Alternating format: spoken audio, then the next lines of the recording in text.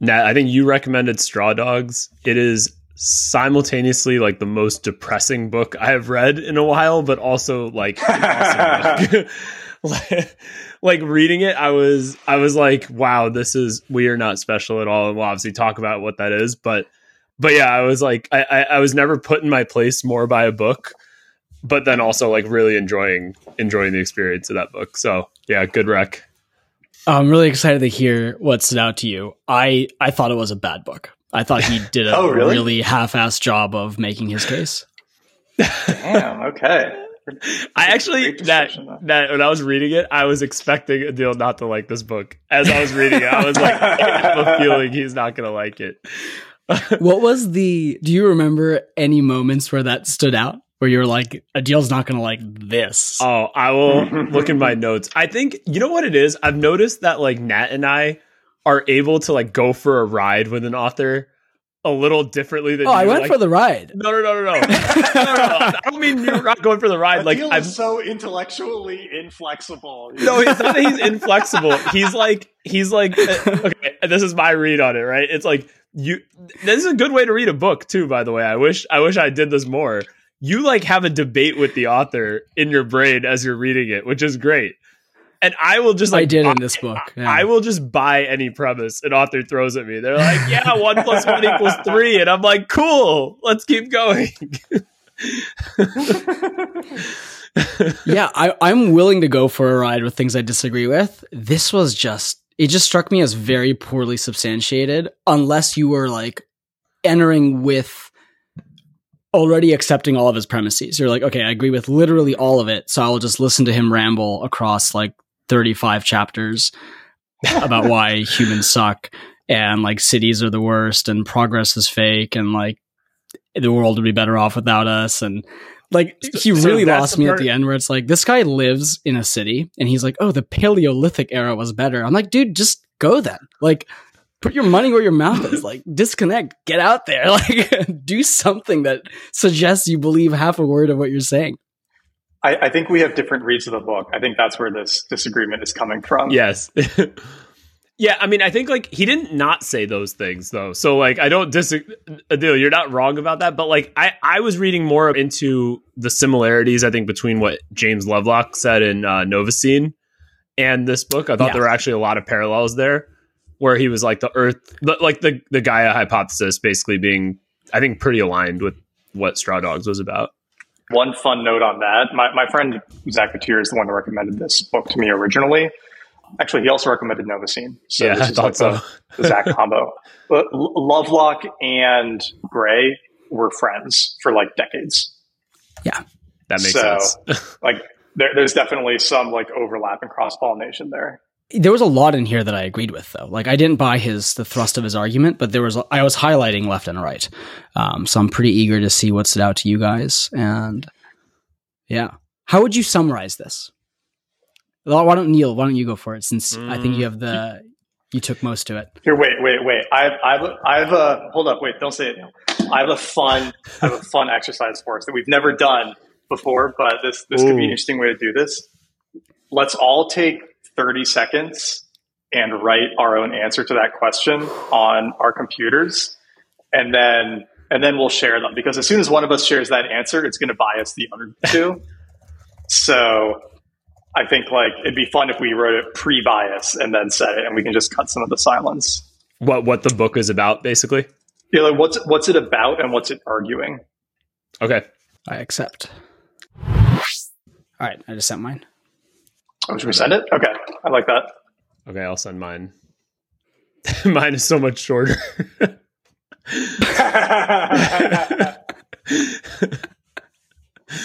Neil, did you read the book or a summary of the book? No, dude, I have like ferociously Googling.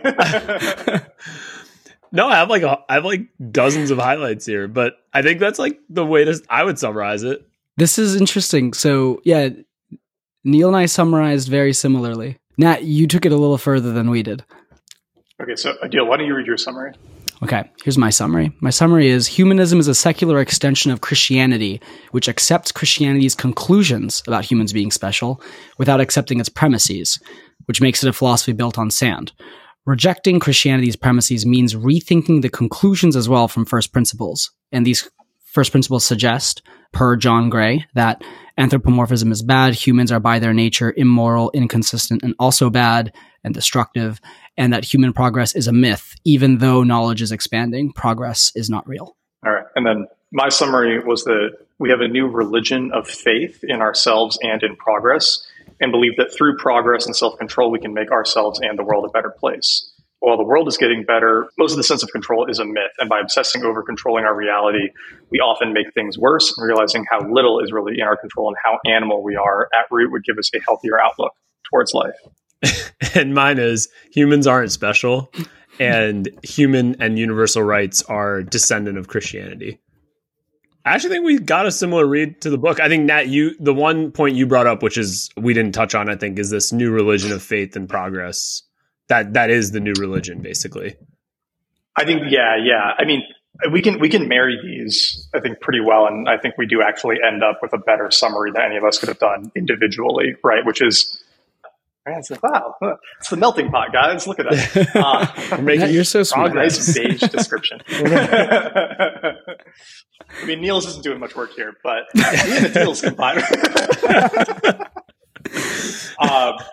No, so it's like, I think what he's doing a really good job critiquing of, and I'll also add in that I've read 2 more of his books, so I think that's probably giving me, like, it's hard to disentangle some of the ideas, but we had the Christianity-based, Western philosophy for the first, 1800 years, and then sort of like around Nietzsche's era, we tried to create morality without Christianity, right? And that's sort of like Adil's point, is that we're trying to maintain Christian conclusions that, humans are special, and you had some other good ones there. That humans are special, that, we're like chosen in some sense. We have morality, but we're trying to maintain that while rejecting the Christian premises. And where we end up from that is this modern philosophy of humanism, that humans are just inherently special, that we have a self, that self is in control, that we can like influence the world and make it better. But a lot of that is basically a myth. And at the end, I think what he's really, I do think that kind of like Zen and the Art of Motorcycle Maintenance, it's like ultimately an advertisement for Taoism, but in a like very roundabout sense. Mm-hmm. Because that does feel sort of like where he's leaving off at the end, is like, the last line of the book is really good, where he just says, learning to see. Other animals do not need a purpose in life. A contradiction to itself, the human animal cannot do without one. Can we not think of the aim of life as being simply to see? All right, so there's this like fundamental idea that we can set goals and achieve things in the world, but like in general, that tends to not work out in practice. And we're much more like animal driven than we like to admit. And I think Gray is arguing that like starting with Christianity, we tried to deny that. And then as we lost some of the deep faith foundations of Christianity, we tried to maintain it through philosophy. And then I'd say now through like science and politics, and like it's all fundamentally failing. And we just have to realize that like humans aren't special. But that will actually, but I think this is the difference between me and you, Adil, is like, I think you're seeing that as a negative thing, or you're interpreting his argument as a negative thing, right? Like humans are bad, humans by nature are immoral, inconsistent. I don't think he's saying it's bad. I think he's saying like, it's fine. It's bad that we're denying that. Yeah, the bad thing is the denial. That part I do take issue with that, but mine's like one level deeper than that, which is I just don't think that his observations are true. Like from his perspective, he basically is arguing that like progress is fake and all these structures that we've built that advance this idea of progress have all failed. But it's really hard to look around and actually say that. No, that idea I totally, has merit. I'm on the same page with you on that, Adil. That's the thing I like. I disagreed a lot with a lot of things he said while still enjoying the book, but like I think that was the biggest one where I do think objectively, like I mean, I guess it's also like who's the subject, right? Whose perspective are you looking at it from? Because from the perspective of the Earth, which is kind of my contention with the Gaia hypothesis as well, I have the same issue with it. It's like, if that is the subject, is like from the perspective of the Earth, humans are kind of terrible for the Earth, but ultimately it's not going to matter whether it's like a human or a locust, like destroying it kind of doesn't matter. The Earth will be fine no matter what. I think from the perspective of humans, to argue that there hasn't been progress is absurd. Like, from our perspective, there's been tons of progress.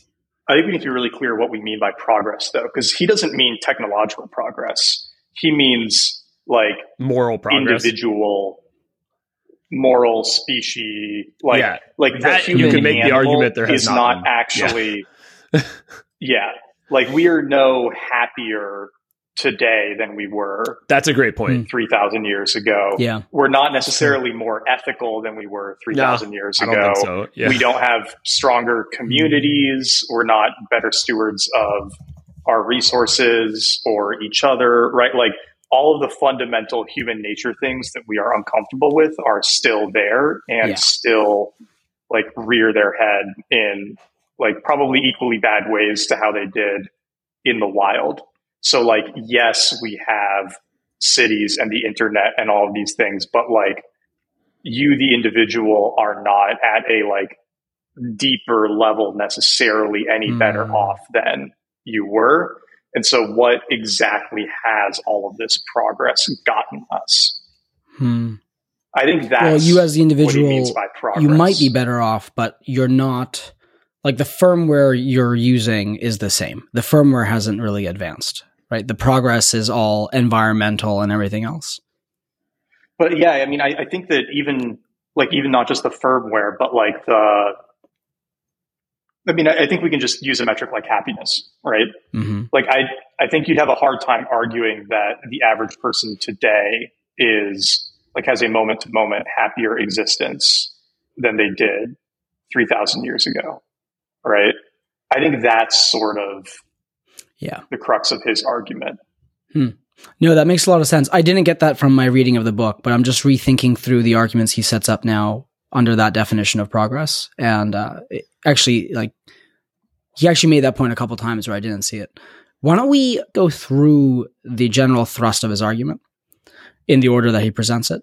That's kind of a challenge, because you are right that he's not super structured. No, I was going to say this is kind of like a series of essays, frankly. I mean, the way the book is written. It feels very essay-ish. Yeah. Yeah. And I mean, there are like themes, like he has them organized under, so the like subcategory titles are like the human, there's the deception, there's the vices of morality, the unsaved, non-progress, as it is, and those are like the six sections. Then under those are just like, there's just like random essays, some of which are like 2 sentences long, and some of them are like, much longer. I found one good quotation that I highlighted that catches some of it. Philosophy has been a masked ball in which a religious image of humankind is renewed in the guise of humanist ideas of progress and enlightenment. Even philosophy's greatest unmaskers have ended up as figures in the masquerade. Removing the masks from our animal faces is a task that has hardly begun. Other animals are born, seek mates, forage for food, and die. That is all. But we humans, we think, are different. We are persons whose actions are the results of their choices. Other animals pass their lives unawares, but we are conscious. Our images of ourselves is formed from our ingrained belief that consciousness, selfhood, and free will are what define us as human beings and raise us above all other creatures.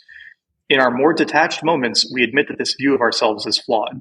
Our lives are more like fragmentary dreams than the enactments of conscious selves. We control very little of what we most care about. Many of our most fateful decisions are made unbeknownst to ourselves. Yet we insist that mankind can achieve what we cannot, conscious mastery of its existence. This is the creed of those who have given up an irrational belief in God for an irrational faith in mankind. But what if we give up the empty hopes of Christianity and humanism? Once we switch off the soundtrack, the babble of God and immorality, progress, and humanity, what sense can we make of our lives? There's a bit in the book where he talks about the white ants and how white ants, termites, they, in the hive, they basically have like a collective soul of the hive, right? As opposed to an individual soul.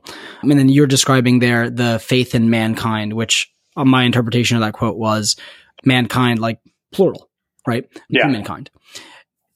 How does that square with if the collective soul can be a good and the individual is not necessarily good, but the collective soul, the group, humankind, does progress?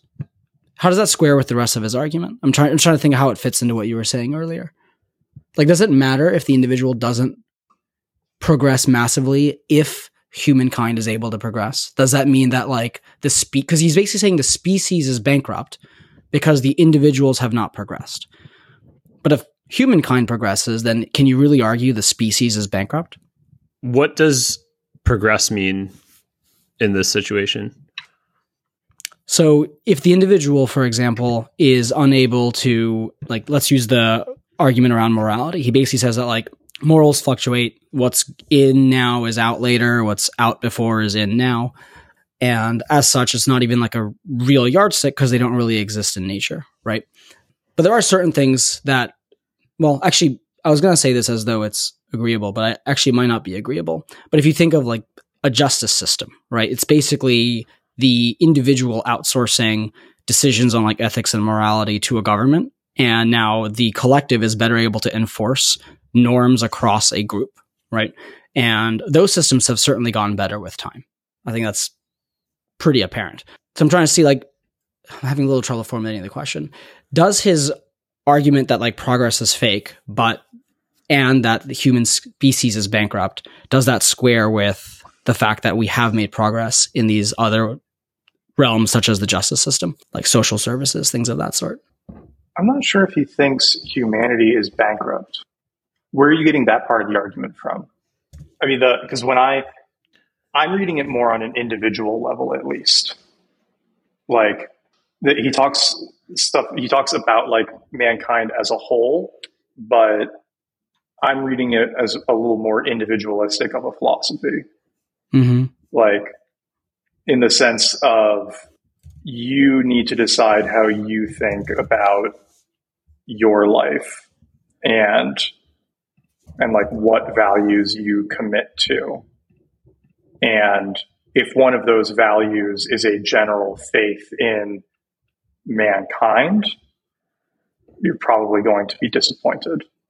I was reading it also more in like an evolutionary sense, where like he keeps bringing up that humans are no different than other animals, and it's like we are not optimized. Like one of the, I guess my way of putting one of the things that he was saying is like we're not optimized to progress from a technological or moral perspective. It's like we're designed for survival, propagating ourselves, the same thing that every other animal is. So Adil, kind of like what you were talking about for the termites, like, is our moral structure, this is a really hard thing to put into words, actually, now that I'm trying to formulate the thought as well. It's like, is our moral structure, is that like so the way like a hive is like the superstructure and like the being or the soul of the hive is really like, it's the emergent property of all the individual termites and all the individual bees or whatever. Is our moral structure like an emergent property from the individual? Like, does the individual matter in this case? Right? Like, are we like little termites and like our individual thoughts and stuff are not really that important? It's like the emergent structure that matters?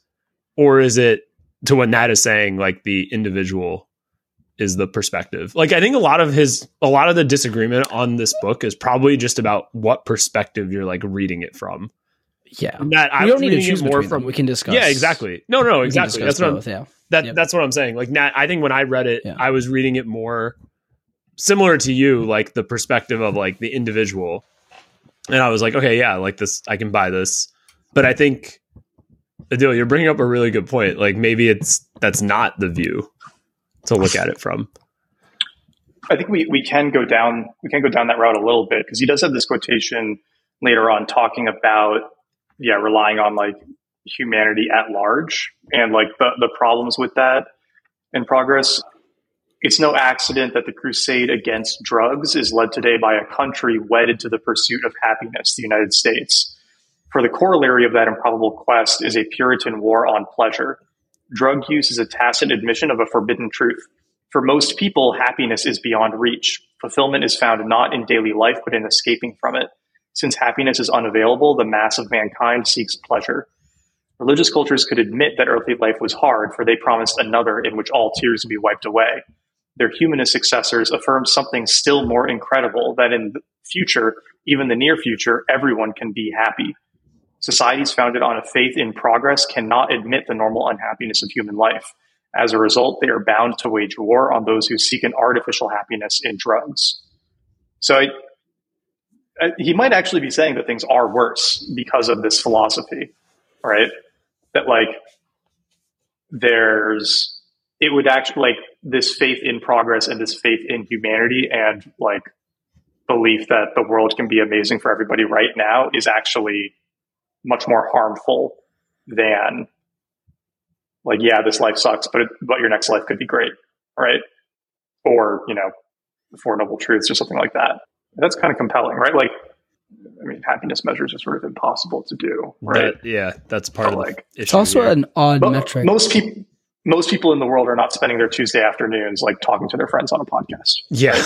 Right? Like, or I mean, like, you know, we could take another example, right? Like, yes, we have progress in technology here, but it's led to like massive slave colonies in the Congo, right?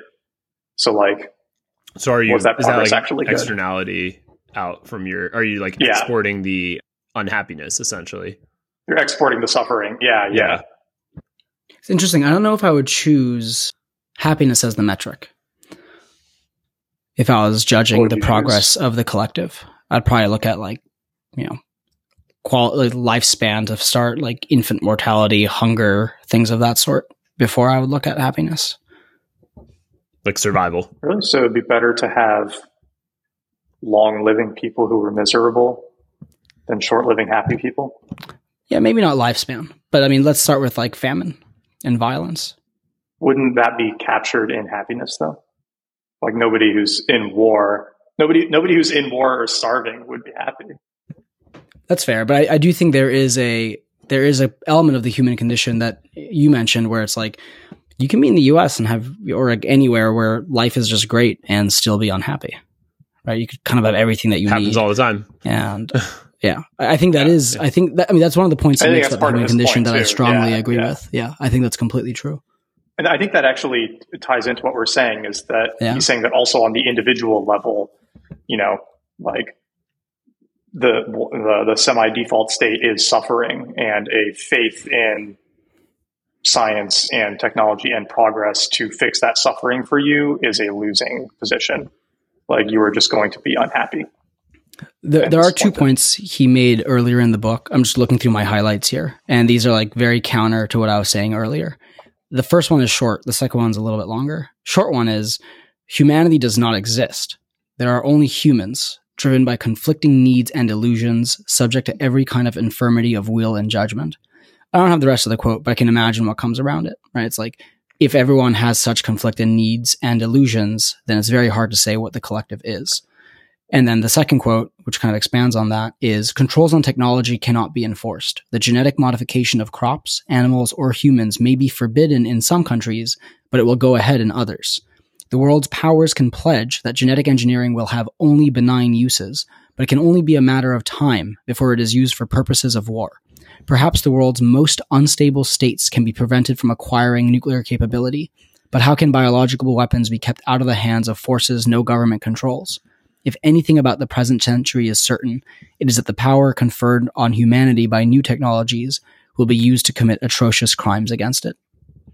He, like, speaking of technology, he does have a section which is, I think, like, really does a good job of pulling this like human and animal dichotomy away as it relates to technology. So he says, this is from the book, cities are no more artificial than the hives of bees. The internet is as natural as a spider's web. As Margulis and Sagan have written, we are ourselves technological devices invented by ancient bacterial communities as means of genetic survival, which is absolutely true. Like our mitochondria were which is in every single one of our cells, was originally a bacteria. And that's what created eukaryotes, which is what we are, which is amazing. And then like later on in the same section, he says, if we are replaced by machines, it will be an evolutionary shift no different from that when bacteria combined to create our earliest ancestors. It's like, yeah, maybe there's more, I don't know, thought, but like at our level, but I actually think that's a really good analogy. Yeah. Like it like technology is not a human centric only, like a human only thing, I guess. Right. Like it's like, yeah, humans do it this way, but you know, the fact that eukaryotes exist is just like insane if you think about it. It's just like we take it for granted. Totally. I was sending you guys those essay ideas like a week ago, and one of them was Nick Bostrom's The Vulnerable World Hypothesis. And I think a lot of what he talks about there, he would agree with what John Gray is talking about, where basically the premise of the Vulnerable World Hypothesis is that we are going to continue creating new technologies. And eventually we might create one that is extremely destructive. And by way of example, he gives the example of what if you could have created a nuke, you know, over a kitchen sink, right? If you didn't need like enriched uranium and you could just do it with like table salt. What would governments have had to have done in order to prevent like the literal end of the world? And the John Gray quote where like there is no humanity, only humans with conflicting needs and desires. And then even up at the government level, they have the conflicts, like the genetic engineering quote. Like what would they do? Like I think we should do Vulnerable World actually, because it's kind of a good segue off of this. Because Bostrom gets into ideas and like, well, here's what would be necessary in order to prevent like the end. Or not the end, but like, you know, colossal, unimaginable destruction. I mean, it's an interesting... Like, we should definitely do it. It's so funny, though, because, Nat, you're right. These Zen and the Art of Motorcycle Maintenance also tied into this book in a lot of ways. Yeah. Like, they're all kind of, like, playing around the same theme. And I'm actually... I'm still reading the sequel. I'm not done yet, to Zen. And he talks about another concept in that book, which, like, also circles around some of John Gray's ideas. Like, they're all so related. So there's a concept he talks about in Leela, which is the giant. And it's basically, like... And without building on the whole premise, which would take too long, but like basically the idea is like you're being manipulated by this big system, obviously that's like bigger than you. Money is like a big part of that. Like the careers you get sent into or choose to go into are influenced by it. And effectively he's like, he uses this analogy of like this giant who's directing like the world essentially according to things that like no human can ever understand. And he uses like insects as like the metaphor for like if we were to like direct an ant colony around and like, you know, the ants would have no concept of like there's a human directing it around. And it's kind of similar in the sense that like it's very amoral, like amoral, I guess is the right word for it. Like he's like, there's not really like, it's not like all these humans going into all these careers, and he uses Wall Street as like one of the examples. It's like, it's not like you're doing this to be like a bad person or like trying to cause any destruction or harm or anything like that. You're just like doing it because that's what the system, like that's the system that you're kind of in. And you don't even know why you're doing certain things. Like, it's not like you're individually aware. And kind of one of the premises in that book is like, we aren't as conscious as we think we are. Like we have this illusion of like ourself and being like, oh, I'm in control of everything. And really you're not really in control. So it kind of goes back to that Tao idea as well, that you're just not like the self is just not as powerful of a being as we give it credit for, or potentially even real. I mean, that's an argument I would make. Yeah. I just feel like, I don't know. I think this is all just like my reading selection. It's like everything reduces back to Taoism. Like, I'm having a hard time finding a deeper route or a deeper route for all these ideas than that. It's like, every time I pick up a new book, I should just go reread the Tao Te Ching. What was the other one he mentioned in here? The other Taoist book. Was it the I Ching? There was a second Taoist thinker that he talked about who was 4th century BC. Is it the Chuang-Tzu? Yes. Yeah, there we go. Written in China during the Warring States period. I wonder why this one doesn't have the same brand recognition as the Tao Te Ching. Marketing. I hadn't heard of it until Straw dogs. Another thing that actually is an interesting difference between Robert Pirsig's ideas and one of John, the ideas here. So I have a section highlighted where in Straw Dogs, he says, again, science alone has the power to silence heretics. Today, it is the only institution that can claim authority. Like the church in the past, it has the power to destroy or marginalize independent thinkers. In fact, science does not yield any fixed picture of things, but by censoring thinkers who stray too far from current orthodoxies, it preserves the comforting illusion of a single established worldview. And I think that's like largely correct. Pirsig talked about that in Lila as well, where but the one I think bone he would pick here is that science does have a mechanism to change that worldview. Like that worldview evolves over time. It's not necessarily it is fixed, for example, at like a given point in time. But if you look at like our understanding of physics or our understanding of biology, like it does change over time. It is not a static value, which he uses like human societies and human morals as like fixed worldviews that go extinct if they are not kind of in tune with, like he uses like a map versus terrain type analogy. It's like slightly different than that, but that's the best, easiest way to understand it. So like if a human moral system is no longer like in tune with the actual human morals on the ground, people just like abandon it essentially. He uses like the Victorians as like an example and like Puritans before that. And so human moral systems are like fixed or static. And then, but he says like science is different because science does have the capability to change over time. And he also uses like government, like a political example as well, where he says like one interesting idea over time that seems to work really well is you have you have one static piece of your government, which could be your monarchy or your constitution, but then you leave enough room for change on the ground through like a parliament or a Congress or something like that, that you can actually respond to changes on the ground. So you have to keep like a static piece and then a dynamic piece. But he said things that stay static go extinct, and then things that have this dynamism or dynamic quality, I think is what he talks about, those can evolve and change. And those are fundamentally different. So like, I think what's being argued in Straw Dogs is like, he's not giving science, I think, enough credit for its ability to change. What do you think makes it such that science feels like it's both? Because it does feel like it's both. Like it's both gatekeeping and... Well, what was that? Who said that quote of like, science advances one funeral at a time? Yeah. Oh, that's really good. Who was that? Who was that? I want to say it was attributed to Einstein, or like... Max Planck. Max Planck. Max Planck, okay. It's one of those guys. That's so interesting. That's such a good quote. I know. Yeah. It feels true though, right? Because like then the gatekeepers are just dead. So then they don't care. The new generation doesn't care about what the old generation is gatekeeping. They have their new things that they're gatekeeping. Imagine how much our country could advance if we didn't have zombies running it. I know. It's a great argument for age. The older, the wiser. I wonder if that were ever true. I mean, it might have been true when like the lifespan was 35. Like 60. Yeah. It's like, wow, this guy made it to 45. I'll eat whatever he's eating. Like that's, yeah, we should probably know listen something. to him. Yeah.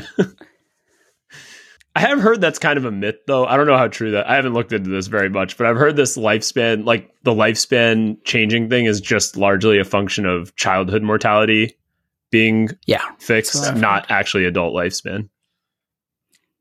Yeah, average age or average lifespan has increased because of decreasing child mortality and decreasing random deaths from like illnesses. Oh yeah, that's stuff. True. Yeah, but like the lifespan hasn't increased, right? Like it is pretty wild that up until 100 years ago, like if you got a mild infection, you might just die. Yeah, like that was the end. Like, sorry, dude, there's nothing we can do for you. Like we've got some plants that are kind of antibiotic, but like only a little. Yeah. We also might. What were the things they used? Like leeches to like do bloodletting or something, right? I don't know, man. Like, I feel like that kind of stuff could have a comeback. Like, blood cycling does seem to be really good for you. Maybe don't do it when you're really sick, but leech therapy could make sense. That's a regular intervention. Say more. One of the like possible reasons women live longer than men might be that they cycle their blood more than men do. And so there's an argument that regularly donating blood or finding any way to regularly get rid of some of your blood, I mean, like donating is going to be the most painless way to do it, as a man, could have some meaningful like lifespan and health benefits. It's probably like an autophagy similar thing to like fasting, right? And like your body gets rid of, I believe it. Yeah. That. Yeah. It's interesting. Or you could just keep some leeches in your house, stick your feet in every night for 20 minutes, let them pull out the bad. Dude, someone's gonna do it. It's gonna be a new it's gonna be a new social media conspiritual crowd. Like, these we've genetically engineered leeches to pull the mRNA out of you. Someone's gonna sell it. Another book that we've covered that I think had some parallels here or relevance to Straw Dogs, weirdly, was you might not see the immediate connection, but like Fourth Turning, like his idea of cyclicality. Totally. Yeah, the cycles. Yeah. I was feeling some of those themes as I was reading it as well. Yeah, I definitely Fourth Turning. 4,000 Weeks is like the slightly more touches on a lot of the same ideas, but in a little more like work focus. I mean, John Gray really again, a lot of this just comes back to, Taoism, but he's very like anti-striving, right? It's like, the more you try to strive and control life, like the more you're going to be disappointed and like create your own suffering. I actually don't know anything about John Gray, like as a person. His Wikipedia is interesting. I mean, there was a term I hadn't seen before until I saw it on his page, which is philosophical pessimism. I see that here, yeah. Which sounds correct, like as a descriptor. There's also a John Gray who's like a mega pastor. It's hilarious. I googled John Gray and it was like 1 million Instagram followers. I was like, absolutely not. No way. There was one thing at the end of the book that I liked, where he has those sections where he's like, here are the things you should do now that you're armed with this knowledge. And he had this one quote, which was, gamblers wager for the sake of playing. Among those who fish for pleasure, the best fisherman is not the one who catches the most fish, but the one who enjoys fishing the most. The point of playing is that the play has no point. How can there be play in a time where nothing has meaning unless it leads to something else? In our eyes, Homo ludens lives a life without purpose. Since play is beyond us, we have given ourselves over to a life of purposeless work instead. But how can we make our labors more playful? At present, we think of science and technology as means of mastering the world. But the self that struggles to master the world is only a shimmer on the surface of things. The new technologies that are springing up around us seem to be inventions that serve our ends, when they and we are moves in a game that has no end. Technology obeys no one's will. Can we play along with it without laboring to master it? Very like Nova scene, the machines will come. They won't necessarily need people. Humans will become increasingly useless. So what does humanity do if it stops trying to be useful? He's got a funny line in another one of his books, Feline Philosophy, where he basically says, like, this is the state of things. Like, you can either be plugged into the matrix and like fully absorbed, or you can like recognize that all of this is nonsense and like try to live a life of contemplation. But doing the latter is like really, really hard. Like most people fail at it. So you should probably just accept that you're going to live this like diluted life and just enjoy football and The Bachelor and like your 9-to-5 job and like try not to take it all too seriously. It's kind of depressing. Isn't this something you guys talked about with Andrew Yang, where he was talking about like UBI and how entertainment and comfort are like more accessible than ever. So you can be like not working or underemployed, but you can still afford a PS5 and a TV and like pass that time with like leisure is more accessible would be the summary. Am I remembering that correctly? Do you guys remember that? I think maybe I don't know if we talked about it with him. That idea at some point. I think Nat, we talked about it, I think when we covered his book, but I don't think we mentioned that to him directly, but I think that was, Adil, that was one of the themes. I mean, if you think about it though, that's brings up an interesting point about deflation. Like technology is basically the only thing that the price has come down in our life. That, like, if you think about it, there's not really anything else that you can point to where it's like it's substantially cheaper. It's the only thing that's unregulated. Yeah, I mean, think about how cheap a freaking massive grimy little paws in it. Dude, if you go to Costco and look at the TVs, these TVs are freaking insanely big now, and they're like $1,000 at most. Like, it's like here's a 72-inch like. Right? It's like when we talked about watching Elf. And the guy brags about how big his TV is. It's like, that was a thing for a while. Like your sign of wealth was if you had a big TV. Yep. Yeah, but the price is, it's become like such a commodity. So cheap. Yep. Yeah. Yeah, it's such a commodity. Yeah, I was thinking now about the sign of wealth is having a hidden TV. Yeah. Well, there's always those like peacocking things I think humans will do because we're just like other animals. We got to find a way to display our genetic advantages or prowess. Like it's basically what we're doing. Exactly. It's the same idea. Yeah, the technology thing is really interesting because like, I don't know, nothing else has gotten cheaper if you think about it. Like it's not like food is any cheaper. I think it's more expensive, arguably, than when we grew up. Can't think of anything outside of technology. Yeah, I think entertainment. Okay, Adil, to your point about entertainment, like I think that is actually substantially cheaper. Because think about it, like podcasts did not exist. Like you could think of any topic you want and search for podcasts. And there's probably like 7 podcasts talking about that topic. Dude, YouTube. And it's free. Yeah, you can watch an infinite amount of stuff on YouTube for free. Yep. Yeah. Like it used to be go to the library and get a DVD was like the most accessible form of leisure. And even then you had to like get there. Or whatever was on television. One point of contention I had with his view on, and this could be back to like the individualistic versus mankind framing.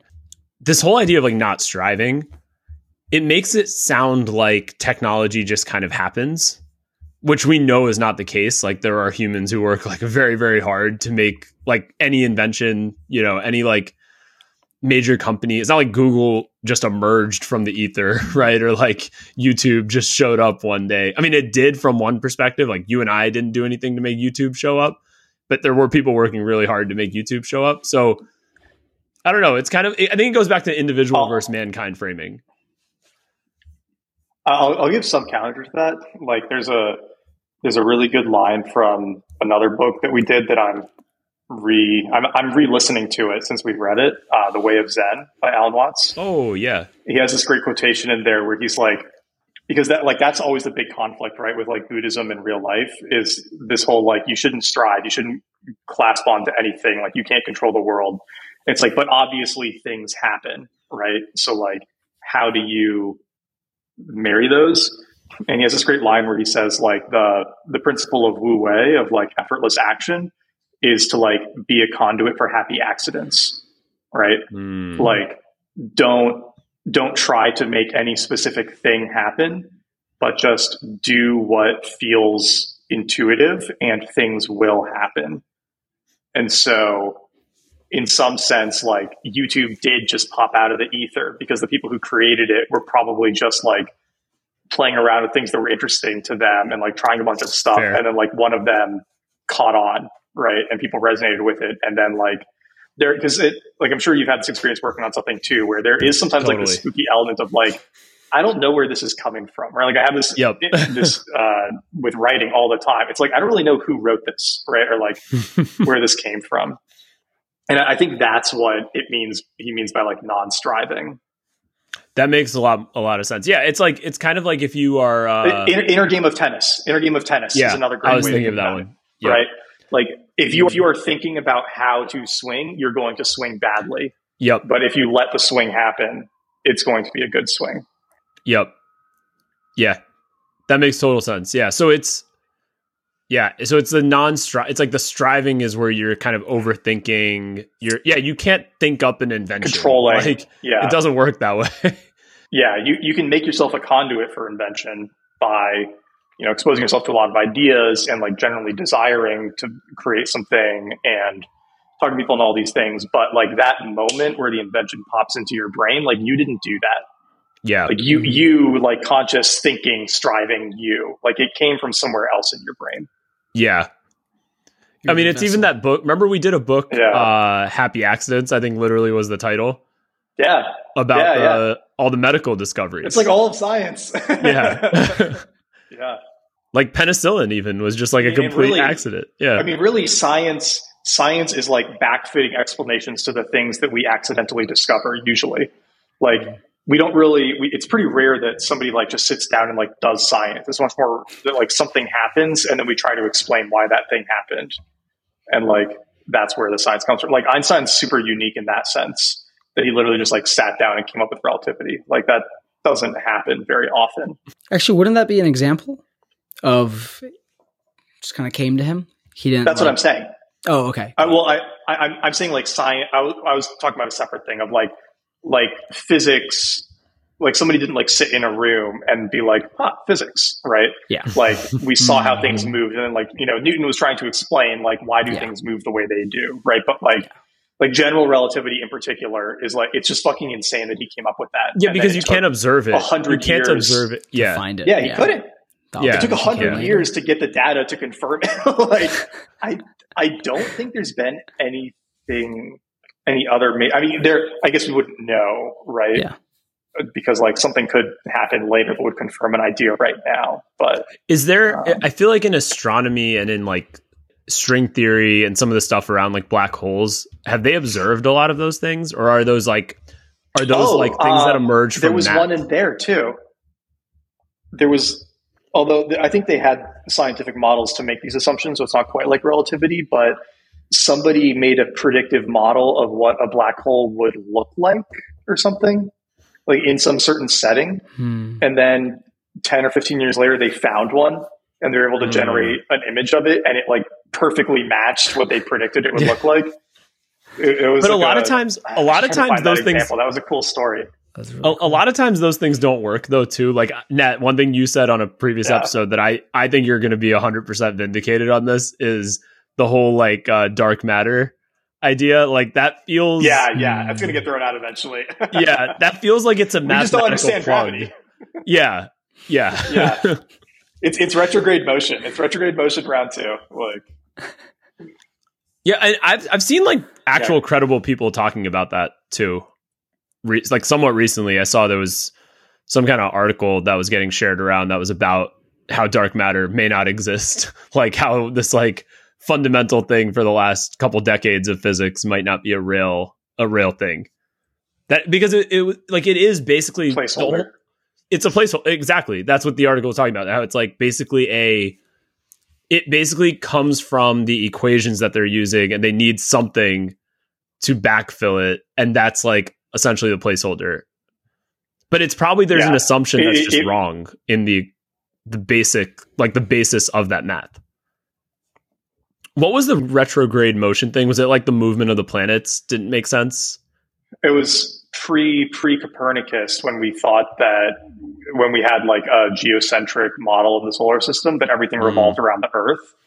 Certain planets, Mercury's the main one, but Mercury doesn't like go across the sky like this. It goes across the sky and then it goes back, and then it goes forward, and then it goes back, and then it goes forward, and then it goes back. And so they were like, well, how could it be going around us if it's going forward and back? And they're like, oh, it's actually doing 2 orbits. It's going around us like this. Like it's spinning around something for some reason, and it's going around us, and that's why it looks like it's going backwards, right? And so they have these like very detailed models of how like Mercury moved in these like double orbits to explain the motion that they saw in the sky while keeping the geocentric model. But then when you realize we're all going around the sun, it's like, oh, okay, this makes perfect sense now, because sometimes we're past it and then it passes us. Yeah. Wow. Blindness to the big picture. That's like such a perfect mental model, like retrograde motion, because once you like have that in your head of like, where are we trying to preserve something wrong, like geocentrism, by constructing these really elaborate other theories like retrograde motion, right? Then it's like, okay, the real answer is probably that the new version of geocentrism is wrong, and we need to like figure out what's wrong with that, not come up with like increasingly complex explanations to try to maintain the original premises. Have a lot of the, I just don't know anything about this, like have a lot of the premises behind quantum, like all the quantum theory stuff been proven like empirically, or are those just also mathematical things? I don't know. We can't test them because of the Sophons.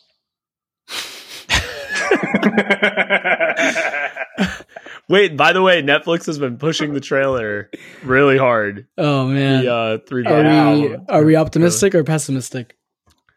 I'm excited, but it's an awful lot of white people. Yeah, I saw. I was gonna. Yeah. That was one of my comments. There's like one Asian dude in the trailer. I know. Yeah. Every single character is Asian except for Evans. Like, yeah, I'm surprised they're not getting more flack for that.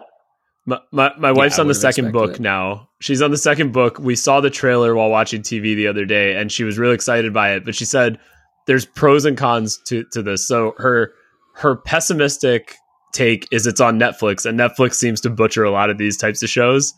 Her optimistic take is that it is the Game of Thrones. I think it's one of the Game of Thrones producers behind it. And she was like, maybe Netflix just paid more than HBO for the franchise rights, and like it's going to be really good. But yeah, I noticed Netflix has been kind of like. I noticed the white person thing too. Yeah, for a story set in China.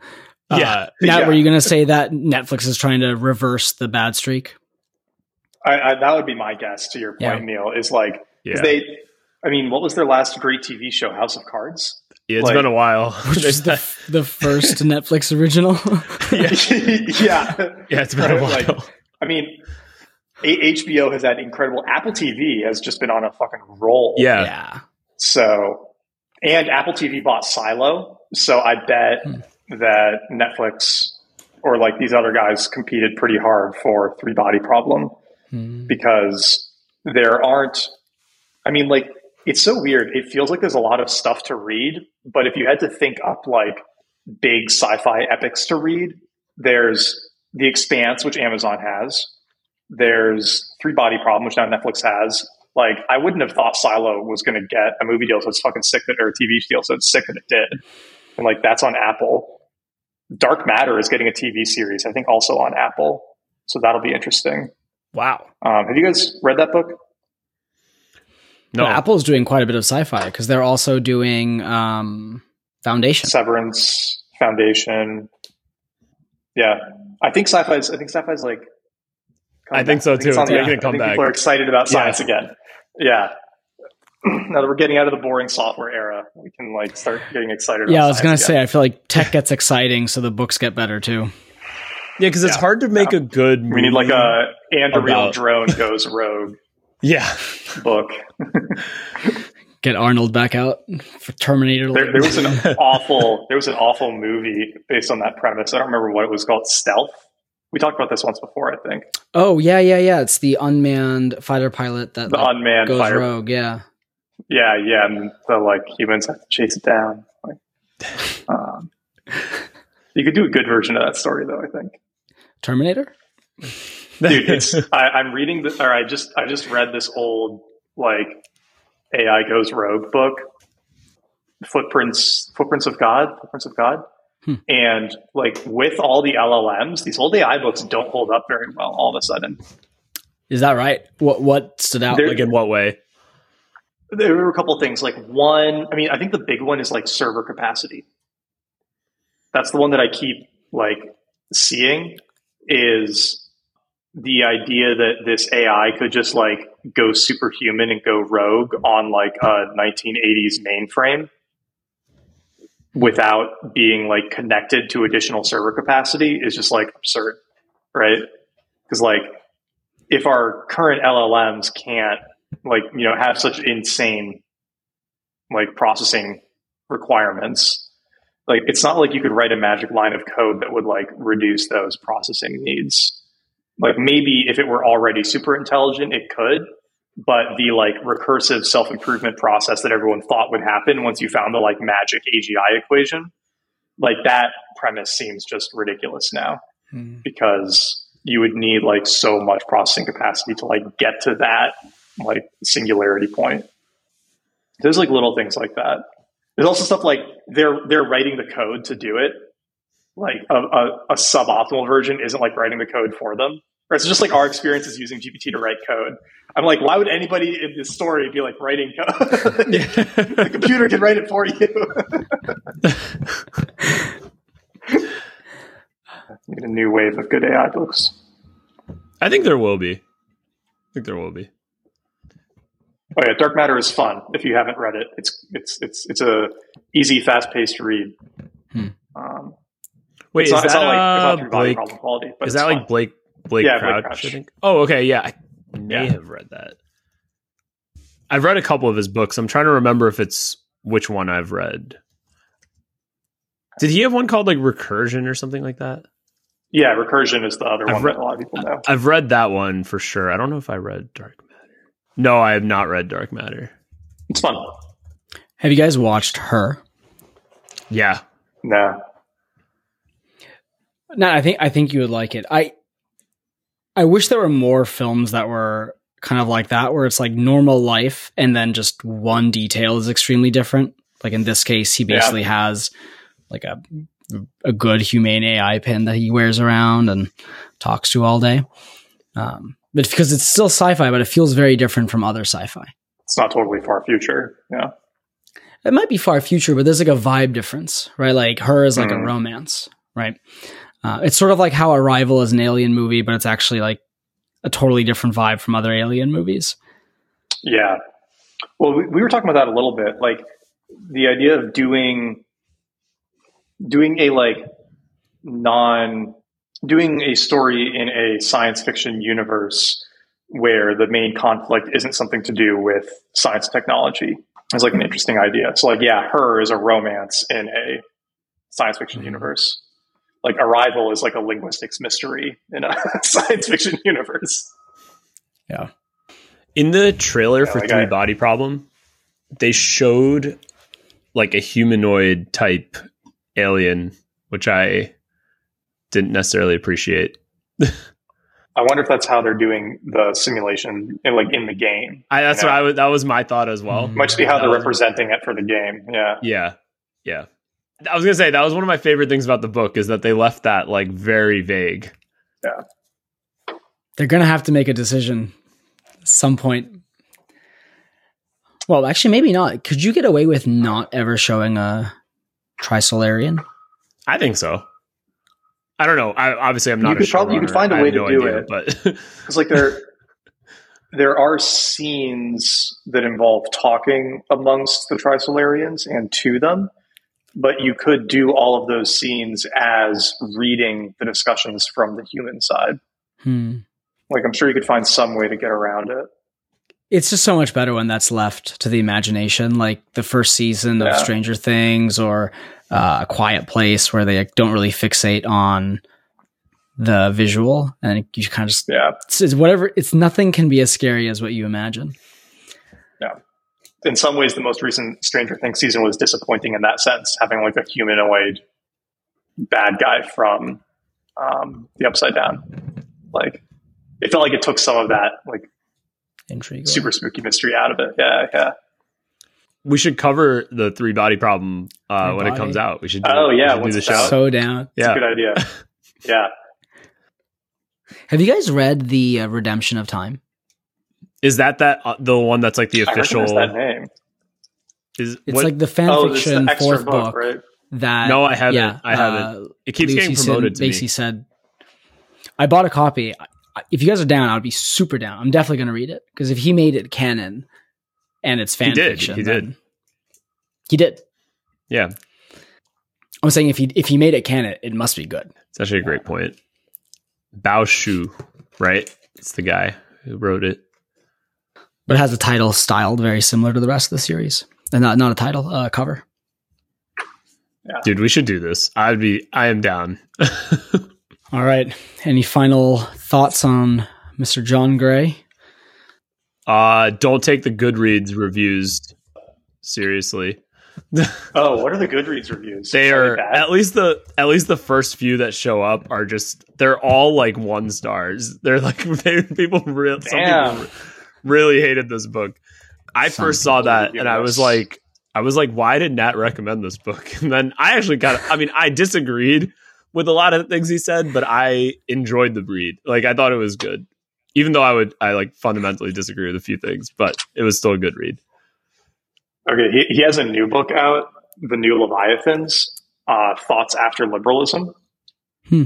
And he has some just like incredible critiques of like modern liberalism and like quote unquote woke culture in here. And there's just this one, where is it? I'm not going to read like a super long passage, but it's entertaining and it's short. It's like 120 pages. There was some of that in this book too. Yeah. The John Stout review on Goodreads, I vibe with. Sorry, I'm reading Goodreads reviews. You see what I mean? Like, they're pretty brutal, some of these. Okay, wait. Let me just read you guys this, because this is just hilarious. In their economic aspects, woke movements are a revolt of the professional bourgeoisie. As capitalism concentrates wealth and power in ever smaller sections of society, university professors, media figures, lawyers, charity workers, community activists, and officers in non-government organizations face increasing competition, falling incomes, and dwindling status. Elites have been produced in numbers greater than society can absorb. If Western capitalism creates an expanding underclass without any productive function, it also produces a lumpen intelligentsia that is economically superfluous. The result in both cases is to destabilize the political system through which this type of capitalism reproduces itself. It's great. Woke is a career as much as a cult. By advertising their virtue, redundant graduates hope to gain a foothold on the crumbling ladder that leads to safety as one of society's guardians. Is the whole book just him railing on woke people? No, that's literally just like maybe 10-15% of it. An aside. Yeah, the first 2/3 is talking about like Leviathan by Hobbes and like the evolution of the state and like going from, not monotheism, like kings and like stronger governments to more liberal governments, and how like, in the beginning that starts out great, but it naturally leads to like a decaying of the institutions over time. And so we end up in like the situation we find ourselves in now. And he's basically arguing that that's not a failure of liberalism, that is a consequence of it. And there's going to need to be some sort of rejuvenation into some kind of stronger political or social structure than we have right now if we're going to like make it as a society. Super interesting. What would you say? What would you say is the best John Gray book of the ones you've read? Straw Dogs. Yeah. Okay. But I also I like John Gray. Like, I don't agree with everything, but I agree with like enough of it. Yeah. Also, he writes in that cranky old man style. With the clear, nice. Yeah, I love the cranky old man, but with the clarification that it's like that he's talking about like that kind of progress that we discussed, right? Like, I do think there's this strong strain in him of like, we've basically just outsourced our self responsibility, and like for a while we just thought that like, oh, if we just believe in God and follow the church, then like everything will be taken care of for us. And now it's like, oh, if we just believe in science and believe in the state, then everything will be taken care of for us. And like, especially the more recent one has just been consistently shown to be not true, and is in many ways like making people's lives worse. And the only way out of that is to like retake responsibility for your own life and like recognize where that outsourcing has failed. And I think that's a very powerful message. Yeah. But a lot of the other stuff maybe doesn't come across as well. The stronger parts of the book. Yeah. Nat, I just had a vision of you as an cranky old man writing a book about your philosophical thoughts. It's going to be incredible. Give me like 3 years. I aspire to be a 30-year-old cranky old man.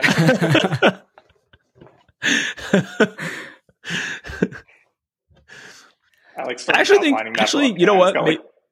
maybe it's all the Zen stuff you've been consuming, but it's like I feel like you've gotten less cranky old man vibes as like in recent years. Like ever since you like the last probably, that's true. I would say I haven't like if we go back probably listen to like early episodes of the show versus now. Like now you're much more like I don't know, Zen about everything. Yeah, I definitely think I know a lot less now, which is probably a sign that I know a lot more. Yeah, exactly. Now we're getting. I've made it to the second part of the Dunning-Kruger curve. Yeah. Yep.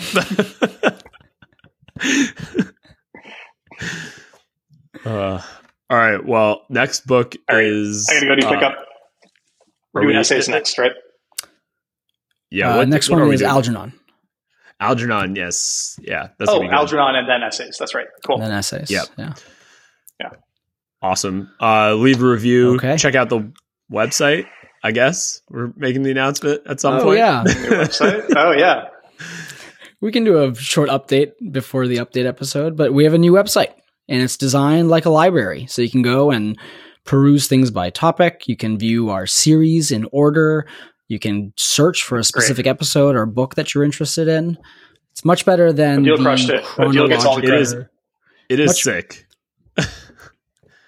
It's cool. Yeah. Take a look. Send us some feedback. You can also now leave us recommendations for books. So we love to get recommendations. Yeah. That's madeyouthinkpodcast.com. Boom. Send us recs. Leave a review. Nat made stupid errors with the DNS. No, it was turned a mistake into an opportunity. So good job. All right. Yeah. Good work, team. Next week. Good work, team. See you guys next week. See ya. See you next week.